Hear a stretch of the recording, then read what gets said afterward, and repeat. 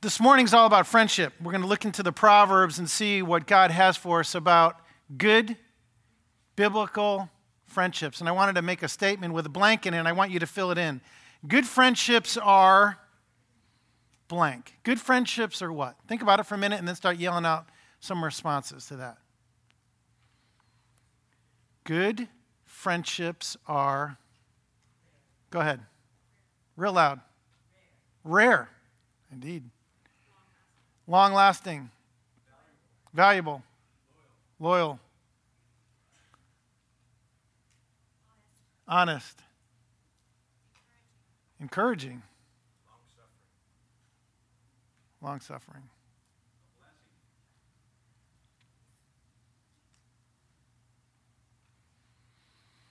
Are they easy? Are they easy? Good friendships. I think growing, healthy, biblical friendships are hard. They take work, right? And we're going to be, this morning, looking at the scriptures to get some tools to be able to apply these truths so that our friendships become more and more honoring to God and more fulfilling to us. You know, they say you're most shaped by your family growing up until a certain point, usually, high school and then beyond high school for sure, and college. And you become more shaped by your friends. And I think that's true. Then you tack on years and years of that and you realize, well, yeah, the foundation, in a sense, was my family. But then what friends do I have in my life and how am I helping shape them? And are they shaping me? And are they shaping me in good ways and in spiritual and encouraging ways? So we're going to talk about that. And the first point is this, that we've got to choose our friends carefully. They have that much impact. They have that much value. And yet, whoever it was that said they're incredibly rare that you would have lifelong friends that are actually building you up and encouraging you as you go through life, that you're becoming more like Christ because of that friend. And they're becoming more like Christ because of your friendship. So we have to understand how to choose carefully our friends and then how to cultivate these friendships intentionally. So first, how to choose your friends carefully. In just one verse from Proverbs 22:24 says, "Make no friendship with a man given to anger, nor go with a wrathful man, lest you learn his ways and entangle yourself in a snare." Well, it's interesting, isn't it? Because we think, well, yeah, that's obvious. You don't become friends with someone who's angry, well, I think actually we can choose that. Sometimes people that are outspoken or seem charismatic or whatever, and they tend to blurt out their emotions or want to take control or manipulate situations or just, they have a right to be heard, and they might spew anger or wrath or be very critical or judgmental people. And this proverb says to be very careful of people like that, because pretty soon you're going to learn their ways and fall into their traps, fall into their ways, into the kind of the messes they create by being kind of so on the edge with their anger and their feelings and their rights. And I think that's very helpful as you think about friendships. Now, some of you in this room may say, well, I kind of have some friends like that. I'm not sure what to do. Are you saying I shouldn't have them? Well, we'll talk about that in a minute. But basically, just point them to Jesus and point them to his ways of gentleness and self-control.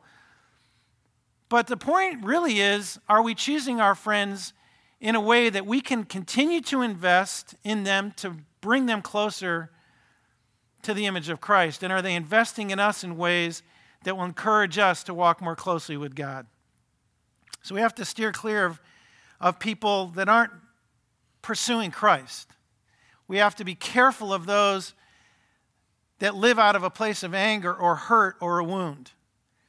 Now, it doesn't mean that we reject those people. In fact, Jesus, the people he hung out with, is recorded. He hung out with those that were the drunkards, the sinners, prostitutes, and all that. But he was with them in order to minister to them and show them the hope that was in Christ. He chose his disciples as his close friends to walk with him in his truth, to learn his ways, like the vision of this church, right? To be able to carry on the mission, to be the light of the world like Jesus was displaying and is the light of the world. They would carry that on. But he always related to others that were struggling, but he pointed them to the gospel. He pointed them to the good news of the kingdom. The kingdom of heaven was at hand for those that were caught in their anger or their dysfunction or, their wrath or their lack of self-control. So it's an interesting balance I think we find in the scriptures. And here, just be very careful that you don't draw too close, lest you start learning their ways, and the influence of the friendship, if you could call it that, is negative, and they drag you down into things that are destructive, dysfunctional, sinful. 1 Corinthians 15:33 has a similar kind of admonition. Bad company, can you complete it? Corrupts or ruins good morals. You can want to serve God and have righteousness in your life, but depending on who you give yourself to in friendship and where their heart and mind and focus is at, it could start pulling you away from God and you start compromising in areas, and that bad company takes you down a road further away from God. And Proverbs 1:10 says, if sinners entice you, do not consent. And it reminds me in the New Testament when Paul is just saying, be careful, obviously who you would marry or who you would even be in business with, that someone of light should not be in relationship with someone of darkness. If you love God and you're walking in his light and someone else does not, they're walking in darkness until they come to Christ and come into his kingdom of light. You have to be very, very cautious that you don't contract with people that don't love God and have a totally different value system. That doesn't mean you ignore them, reject them, distance yourself. It means that you love them and you display Christ and you try to point them to Christ in healthy ways. But if sinners entice you, don't consent. If you can say, wow, their company it's bad, it's not of God, and it's dragging me down, it's dragging me into the mess and the dysfunction of their life, and I'm actually kind of living some of that out in my life, that just would be unwise. So the Proverbs say, be wise. Be careful who you choose your friends with. Now, Job had an interesting experience with friends, right? Do you remember when Satan came to God and said, oh yeah, Job just loves you because you blessed him so much. You just poured your blessing on him. He just loves you for what he's getting from you. And God said, go ahead and test him. You can take away everything but his life. And he did, kind of systematically. And Job continued to keep his integrity of loving God and not accusing God of wrongdoing. But his friends came to him and gave this advice. You're suffering because of your sin. Just repent. It's your fault. You're bringing it on yourself. If you just humble yourself before God and repent of it. And that's not what was going on. And Job knew it, but his friends, quote-unquote friends, actually started pouring salt in his wounds, right? Their false comfort and bad advice made things worse. And in fact, in the end, when God kind of completed the story in Job's life and brought about reward and healing and the rest of it, he said, you have to go pray for your friends because they were way off track. And you remember what his wife said to him when he was going through his suffering? Job, you should just curse God and die. Not good and helpful advice.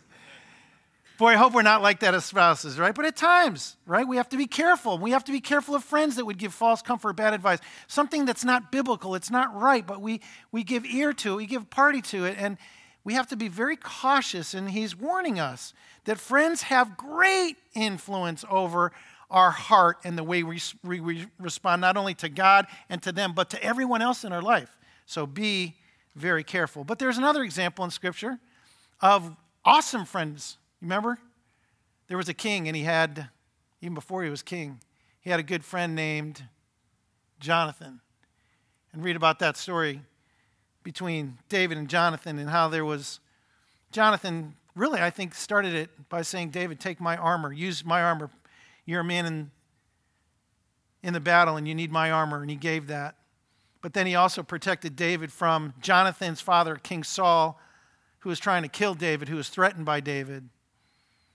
We know one day then David was protected by God and even used Jonathan in the process, had a solid friendship, and became king.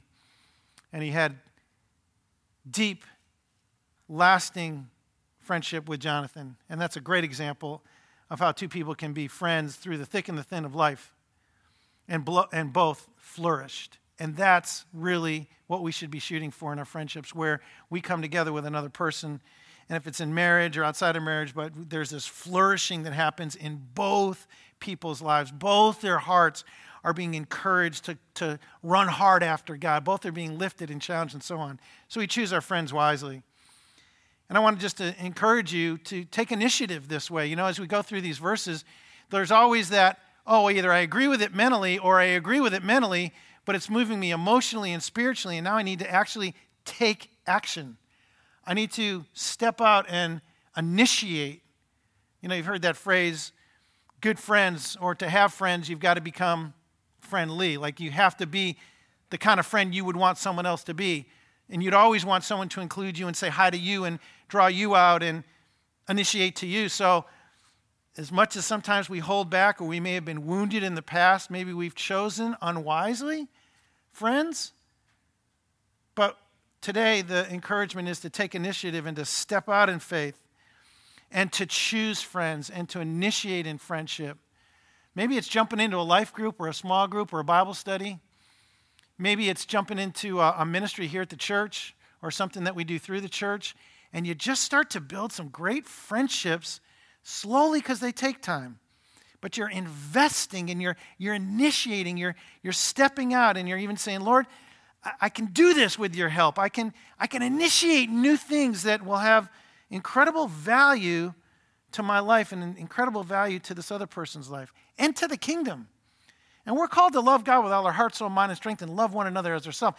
And so this kind of friendship that is built through this love, like we sung about as this foundation, is what the world needs to see. It's what people need, right? It's incredibly rare to have a good friend that lasts a lifetime.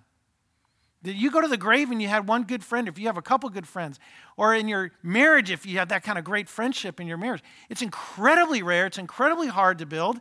But it's what God provides his church and his people if we would follow his principles. So we have to be wise and choose carefully. We have to take the initiative, and then we have to work at our friendships. We have to be determined that this is going to be a friendship that's going to honor God. And I will do everything it takes to build this friendship. I will cultivate my friendships intentionally, and that's the second point. So we choose our friends carefully, and then we cultivate these friendships intentionally. How do we do that? Well, one of the first things, and kind of the most obvious, is we've got to be loving. But we can't just be loving sometimes. Proverbs 17:17 says, a friend loves at, say it, all times. And a brother is born for adversity. Love is truly seen when it's sacrificial. That's when it really shows up, when it's sacrificial. It's costing you something. You're reaching out to someone, you're expressing love or care when it's costing you something. You put something else aside. You're not, the whiff 'em mentality, the what's in it for me. That's not crossing your mind or your heart. You see a need, you see the friend, you know there's an action, a word, something you can do to bring help or aid in some way, and you choose to do it. It's loving because it's sacrificial. Otherwise, it's you scratch my back, I'll scratch yours. It's transactional. It's like a business contract. Well, if this works for you and I can build my business and it kind of helps you with your business, like, cool. No, friendship biblically is way more than that. It's not about what you're getting, it's about what you can give, just like God in his love gives to us. And Christ gave everything for us so that we could be his friends. He says, now just go repeat that pattern. Think about what you can do to be a friend, to demonstrate love at all times, not just when it's convenient or when it's easy or when you're feeling most happy about the friendship, but when it's hard. When adversity hits. When adversity hits, can people count on you? Or do you kind of distance yourself a little bit because you don't want to get involved? That's going to cost you something. That's hard. That's kind of messy.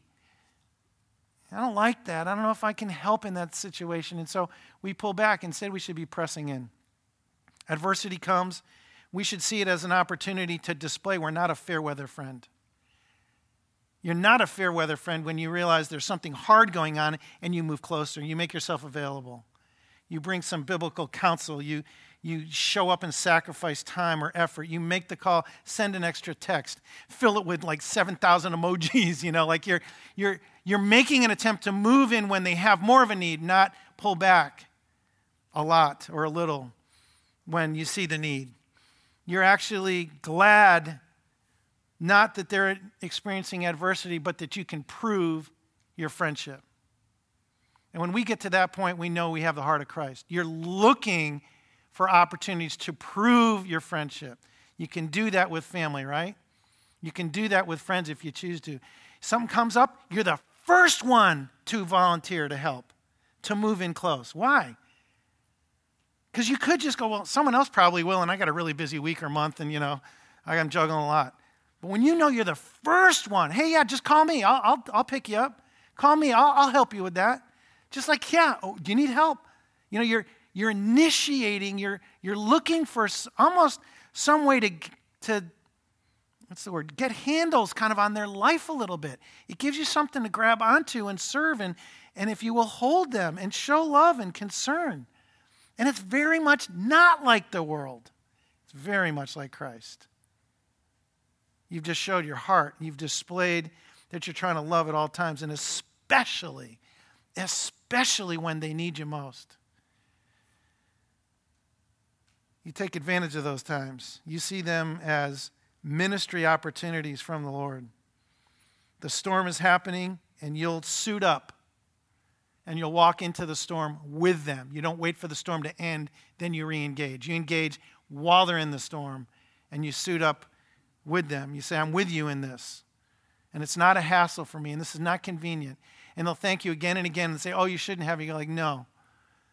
This is why I'm your friend. This is what I'm called to do and be. And I actually love that I can do this with you and for you. And I'm sure there'll be times you'll have to do it with me because it's mutual. But see, you're just kind of initiating what you would hope would start to be lifted up and valued in the friendship. And it will. And the mutuality will come. It's being able to rejoice when they're happy about something, right? Sometimes it's interesting. I think people can only get as happy as they feel happy in their life. Like, well, if that happened, they got a raise. Well, I've wanted a raise. I actually wanted a raise longer than you did. And now you got it like, oh, that's good, yeah. No, it's good. No, great, that's great. Like, we should be so pumped when something good happens to one of our friends. If our focus is a godly biblical friendship. So pumped. We should be like, what? Are you kidding me? That's awesome. You deserved it. You worked so hard at that. Like, congratulations. Like, let's go out and get something to eat. You're ready to celebrate. You kind of go nutsy above and beyond, like almost silly. If you would think of it that way, like, yes, celebrate the little things and celebrate the big things. But oftentimes the little things are the ones we ignore. The big ones, like, well, anyone would do that. Well, yeah, do the big ones, but over the little things, little progress, little victories. Like, you went to the gym like twice this year? That's awesome. No. Like, you just celebrate good victories, good improvement, good steps, things they're excited about. Well, I don't know if anyone's ever done that with me. People don't recognize my good. Okay, back to what? If you're thinking that back to what? Me. Get that from God. Get that from God every day. That's why he's given us his word, right? That's why the Holy Spirit lives in you, to encourage you, to spur you on to love and good deeds, and reminding you what Jesus taught and how he lived. And you're like, yeah, I need to be forgiving. And you're doing that, and you see a benefit in the relationship and in your own heart, and it glorifies God.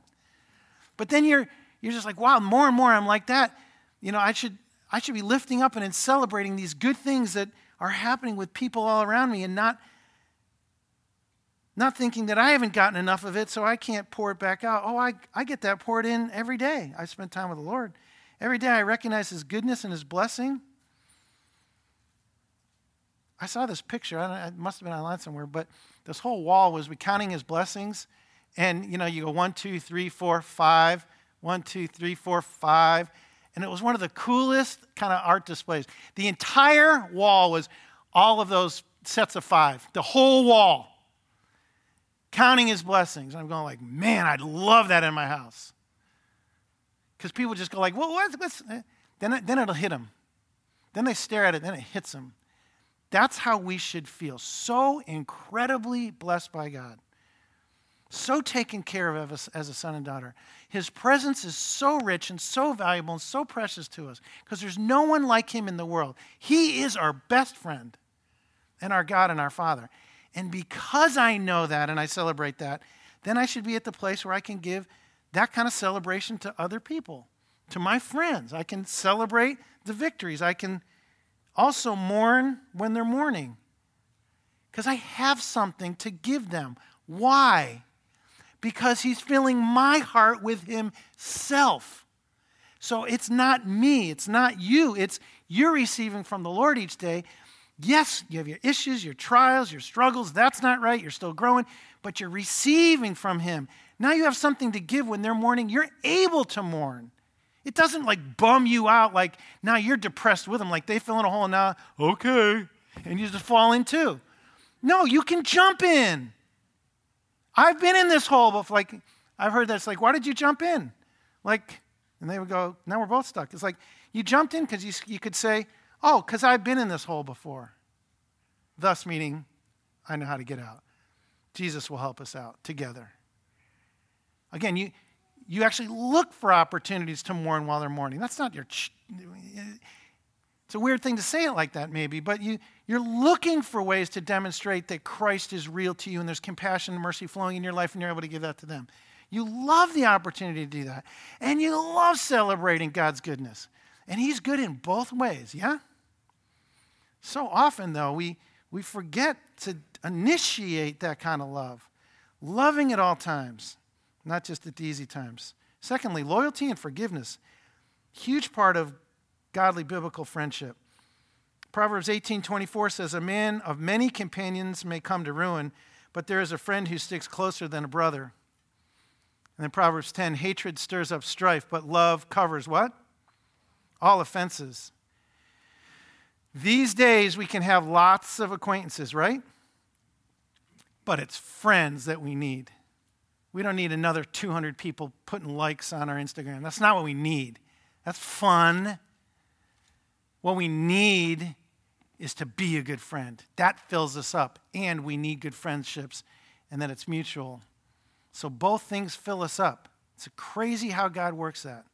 He says it's better to give than receive. So if I just say I want to be a friend who's loyal and forgiving and give that way to others, I don't need to have all these multiple acquaintances and companions all out there in the world and everyone knows my name or they think I'm cool or whatever it is. It's like, I don't care about that. It's like, I actually don't care if 900 people saw that I went on this vacation or if my best friends know I'm grateful that they were praying for me and I want them to go next time. Like that, see, you could lose your focus and always be thinking of like this instead of like this with a few.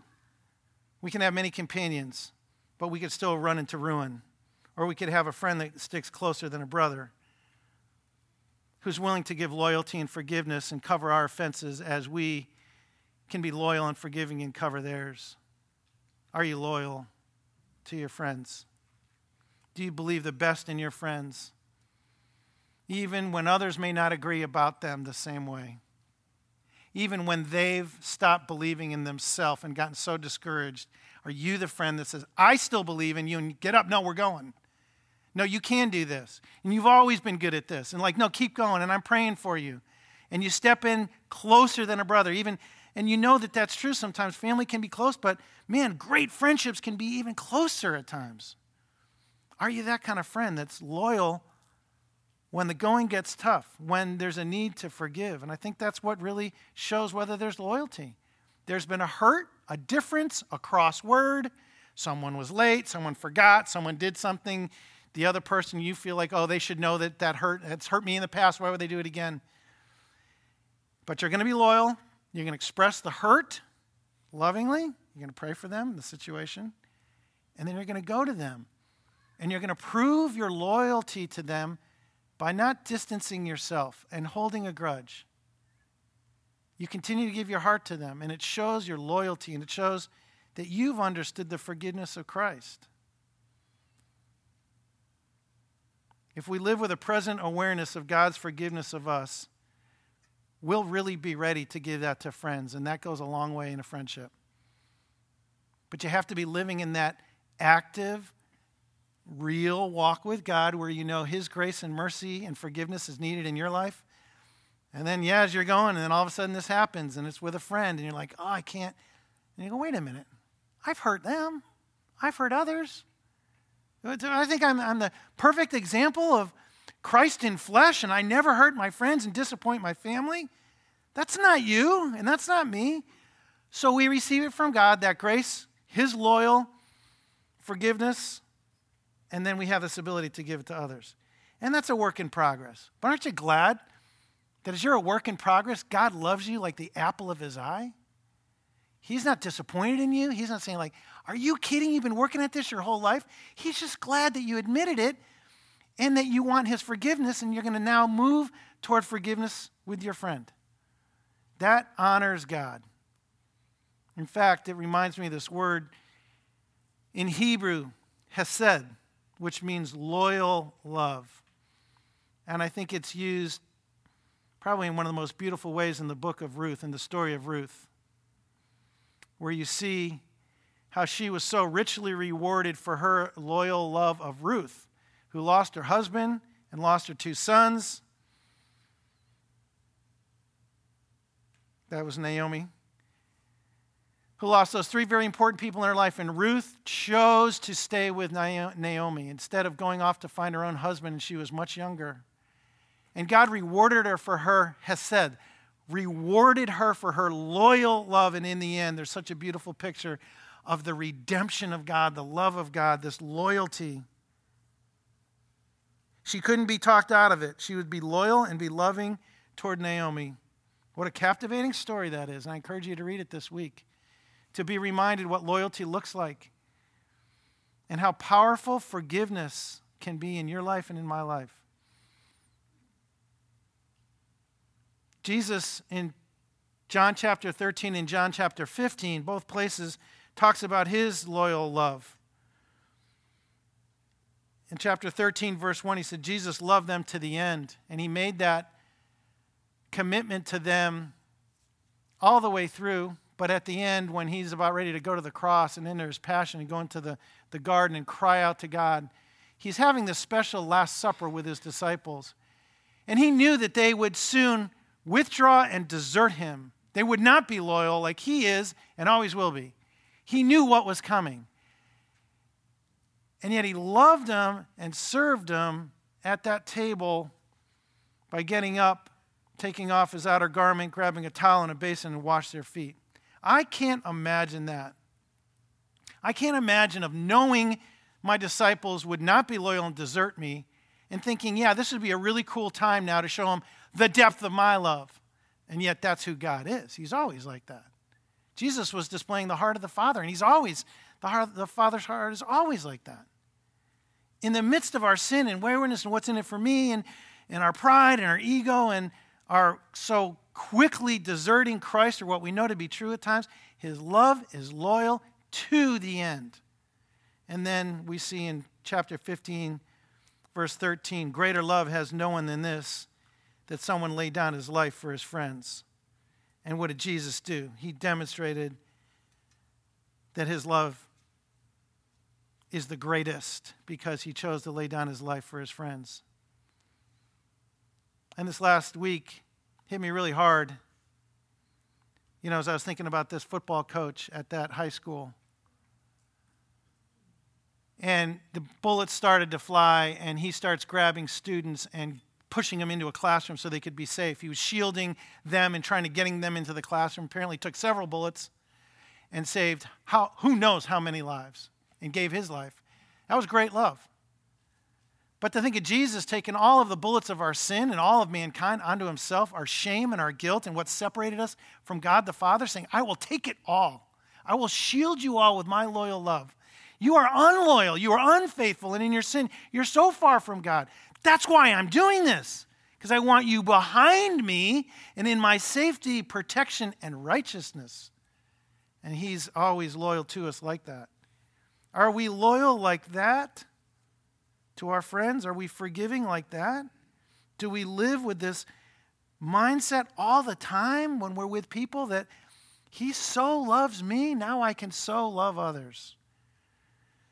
So we love them, and we're loyal, and we're forgiving, and then also in a good friendship, we learn how to sharpen each other. Proverbs 27:17, one of the most famous Proverbs. Iron sharpens iron, and one man sharpens another. Faithful are the wounds of a friend, profuse are the kisses of an enemy. And it hit me this morning, how was Jesus betrayed by Judas? With a kiss. And there was a song I remembered.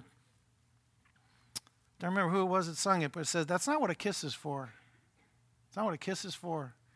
A kiss should be showing loyalty and affection and friendship.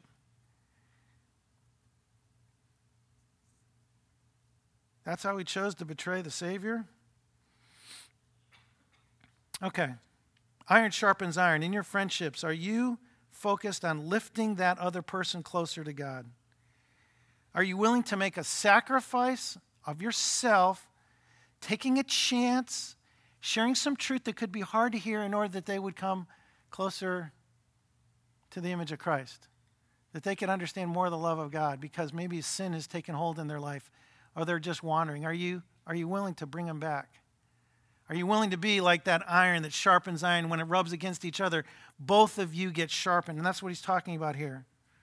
And at times, that sharp but loving word cuts, creates a wound. Maybe there's some poisonous, some cancerous, something sin in your life that needs to be removed. And it leaves a mark. But it will heal, and now it won't take the whole body. That's what friends do, biblical friends.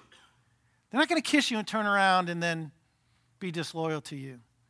They're going to prove their friendship by being willing to sharpen you, to encourage you, to call you out when needed, because they've already loved you and been loyal to you and forgiven you and received all that from you. Because they've built a foundation and earned the right to be heard. That's hard work. But when you put that work in, then you can say to the friend, this hurt. This was not right. Or what you're doing in this situation. Or biblically, this is the direction I believe you need to go. And you might get a reaction. You might feel them push away. Are you willing to take that risk to speak the truth and be iron sharpening iron in their life? Are you willing to be transparent with one another so that weaknesses actually show up and you're not hiding from one another, but you can point out the blind spots, the areas where you need to keep growing? And are you willing to lift them to God and take those steps of faith and those risks and speak truthfully with your friend? Now you know if you are, you're building real intimacy. You're building texture into the friendship. It's not kind of flat and shallow and worldly. It's something of God, and His truth is the center. And you're desiring them to know God more closely. So you say something, you ask a question, you do something because you're wanting them to progress in their faith. Not that you're the perfect one, but you know it'll come back to you the other way. And they'll encourage you and lift you. We're called by God in Scripture to do this. And in Hebrews, we see it repeated both in chapter 3 and in chapter 10. But exhort one another every day, as long as it's called today, that none of you may be hardened by the deceitfulness of sin. And then in chapter 10, and let us consider how to stir one another up to love and good works. So how often should we be exhorting and encouraging our friends? How often does it say? Every day. Why? Because every day sin will be crouching at the door wanting to have them. Sin wants to crash in, like God told Cain when his offering wasn't right before God and he was comparing it with Abel and he started getting jealous of Abel and he was angry at God. He said, sin's crouching at the door and it wants to rule, it wants to come in and you must rule over it. That's our reality every day. Sin's always crouching at the door. We live in a sin-soaked world full of temptation. We're still dealing with our own sin issues and growing. Sin wants to get in the door and wreak havoc. If you're a good friend, you walk into someone's house and you see a snake over there on the ground, you're probably not going to go, oh. You're going to go, rattlesnake! Are you kidding? Did you see it? You didn't see it? Yeah, obviously you didn't see it. And you're going to do something to get it out of there. I saw some YouTube about them trying to corral a snake with a towel and a trash can. It wasn't working at all. And I'm just going like, but you point that out and you're going to do something. You're going to take the risk. You're going to join together because sin tries to get in the door and get in our house and destroy our faith and pull us away from God. And yet we're called to exhort one another, to encourage one another as long as it's called today, because that sin will deceive us and trick us. We actually won't even think that there are snakes and spiders and dirt in our house. We'll actually start to ignore it because that's what the world can do if we're not living with good friends that will encourage and challenge us and point things out. And let's keep going. Let's keep going. Let's put the armor back on. Let's lock shields, like John was saying earlier. Let's do this together. I'm going to sharpen you. You're going to sharpen me. I'm going to say some things. Might hurt your feelings a little bit, but it's truth. And here it is. I can show you. So let's keep going, and you'll do it with me. And we'll find the snakes and the spiders and the stuff. We'll get it out. It's crouching at the door. We're not letting it in. I love you enough to not let the sin take over in your life. Do you love your friends like that? Are you in fellowship like that in this church with others? That's biblical friendship. Consider how to stir them up to love and to good works. Consider it. Think about it. Like, how am I going to stir them up? What am I going to do? Today, I'm going to my life group. I'm going to my Bible study. I'm helping with this ministry. I'm coming to church. Am I going to stir up anyone to love and good works? Or I just come in, what's in it for me? How's the message? How's the worship for me? I was a little loud. It could have been louder. He was a little long. Could have been shorter. Could have been longer. I like more. I want to go deeper. I want to go longer. Why was he so long? Like, you see, no matter what, in a sense, any of us do up here, if you're in it for yourself and not the glory of God, and what you're learning about him and learning about, like today, friendship, you could be disappointed that your favorite donut was taken. You're like, how many of those do they order? Well, obviously, they need to order more. Glazed. Okay. We can get there, all of us, but we can also live there if we're not careful. Let's reverse that. Let's let the love of God fill us with all of his blessing, all of his love, all of his loyalty. Let's celebrate his forgiveness and his grace in our own lives. Let's be in his word each day. Let's be really praying from our guts and from our heart, from a real place before God. And just by saying yes to all those things, you know what? It's going to spill out into our friendships. And we're going to be sharpening and encouraging and stirring one another up to love and good deeds. We're not just going to be about what's in it for me and how did I like it. You should leave going, who did I stir up today? That's what, you want to say, how was church? You should think back and go, okay, who did I stir up? Was I stirred up? Yeah, I was stirred up. Who did I stir up? Who did I stir up? Anybody? No, I couldn't think of what to say. I just kind of had to go because I was in a hurry because, and I got to do, and just, we can all be there, right? We got to say, Lord, help renew my mind. Help renew how I think about relationships, and Lord, especially these friendships, that they would glorify you, look more like you, and then influence others. As we're building this great friendship, it can influence others. I have some great examples of this from our life group. I think the ones that hit me strongest over the last few years is 2 couples and 2 wives lost their husbands, and we were there to be able to just pour out the love of Christ onto one another. And ups and downs and laughs and funny things and pain and mourning and tears and all that, all together, all through these months. Taking the life group to their house because he couldn't get off the couch because he was so weak. But he wanted the fellowship. And we wanted to be good biblical friends, right? And that stirred us up. And we stirred him up. And it was caring and it was real. And we can do that. We just have to take that step and say, I want to be that kind of biblical friend to somebody. Or I want my friendships that are kind of like at this level, I want them to start rising up to a level that really glorifies God more and more. I want to spur them on to healthier choices and actions and words, just like I want them to in me. I want to believe for them a bright future in Christ and more fruitfulness, just like I want them to believe it in me. I want to join them. What's so cool about this trip going down to Mexico, to Ensenada? There's so many people so pumped about going down and building a house in Mexico. I think because they want to do it together, they know the friendship, they watch the video, they go, if that's anywhere even close to real, if those aren't did you understand that? If all those guys weren't just actors, it's like, I want that. I think that's what was happening. I want that. I want to serve and be stirred up, and I want to go. I want to do that. But you don't need to go to Mexico to do that. It's great. But I hope when people go and then they come back, they're stirred up and they want to keep stirring up others. We're talking, these elders get up here every week and stir you up to come and pray with us 5 to 6 o'clock. I hope you're stirred up. I hope it's uncomfortable. I hope you're like, yes. They're trying to stir you up to be a person of prayer so we can be a house of prayer. And I can tell you, I need it and you need it. That's because we want to be good friends with you, not just brothers and sisters at a distance. We want to see you grow in and your ability to pray. We want to see you reach out to God together and call on the name of the Lord. Your spouse, you bring your friends, you bring your buddy, you bring whoever it is. That'd be pretty awesome if we see that more and more and more in this church. And then you add to that, because I love this. I'm going to do this really fast. In the New Testament, you're like, okay, so is there anything else in the New Testament? Yeah, add this to your list. You ready? Take a deep breath. This is how you're supposed to be toward one another.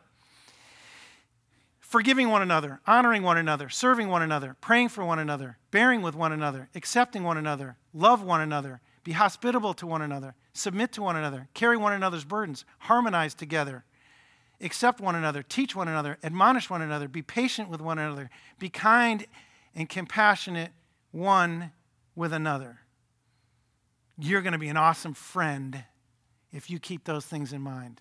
If you say, Lord, help me to choose carefully, help me to be intentional with my love, my loyalty, my forgiveness, and my sharpening of them. And Lord, all that you intend for me to learn from my friends, please teach me.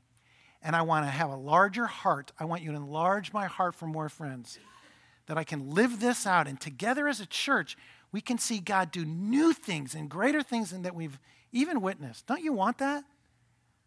Don't you want to be able to bring people that don't even know Christ into this church and just be like blown away by what they're seeing? Is this real? People sacrifice like this? They cover one another's offenses like this? They're loyal like this? I think we all want that. And we can be that. And we're going to be that together. In the power of Christ, based on the truth of his word, if we live what we've learned, it will happen. You ready to pray? And we're going to worship. We're going to have communion as well. So if you know Christ as your Savior and Lord, I invite you to take the bread and the juice and hold them, and we'll eat together and drink together. But if you don't know Christ, we're going to pray right now for you to be able to receive him not only as your heavenly Father who would forgive you, but your friend. So let's go to the Lord. Father in heaven, we're so grateful that you chose us as your friends. You knew you had to forgive us and send your Son, Father. Jesus, you were willing to love us to the end and to give up your life as a ransom for many, for us, for me. Thank you, Lord.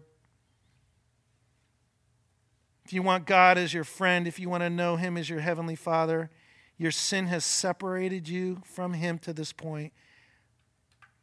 But all you have to do is say, Lord, I'm sorry for my sin. Would you forgive my wrongs, my wanderings, my sin,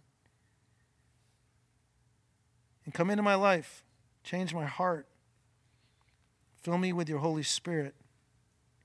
Then he'll do that. Just ask him to do that right now. Father, I want to be a child of God. You are the way, the truth, and the life. No one comes to the Father but through you, Jesus. And that's my prayer. I'm coming to you, Father in heaven, through Jesus, your Son. Forgive me. Thank you that I can become a child of God and now walk with you as my God and my friend. Thank you, Lord. If you prayed that prayer, let someone know, because they'll be ready to celebrate with you. The best decision, the most important decision in your life. Praise the Lord. And Father, for all of us, as we continue to build friendships and build the fellowship of Christ in this church and with our friends, even outside of this church, God, may they have the mark of Jesus' love, loyalty, forgiveness. May we sharpen each other for your glory, for the influence of Christ and his love in this world until you return for us.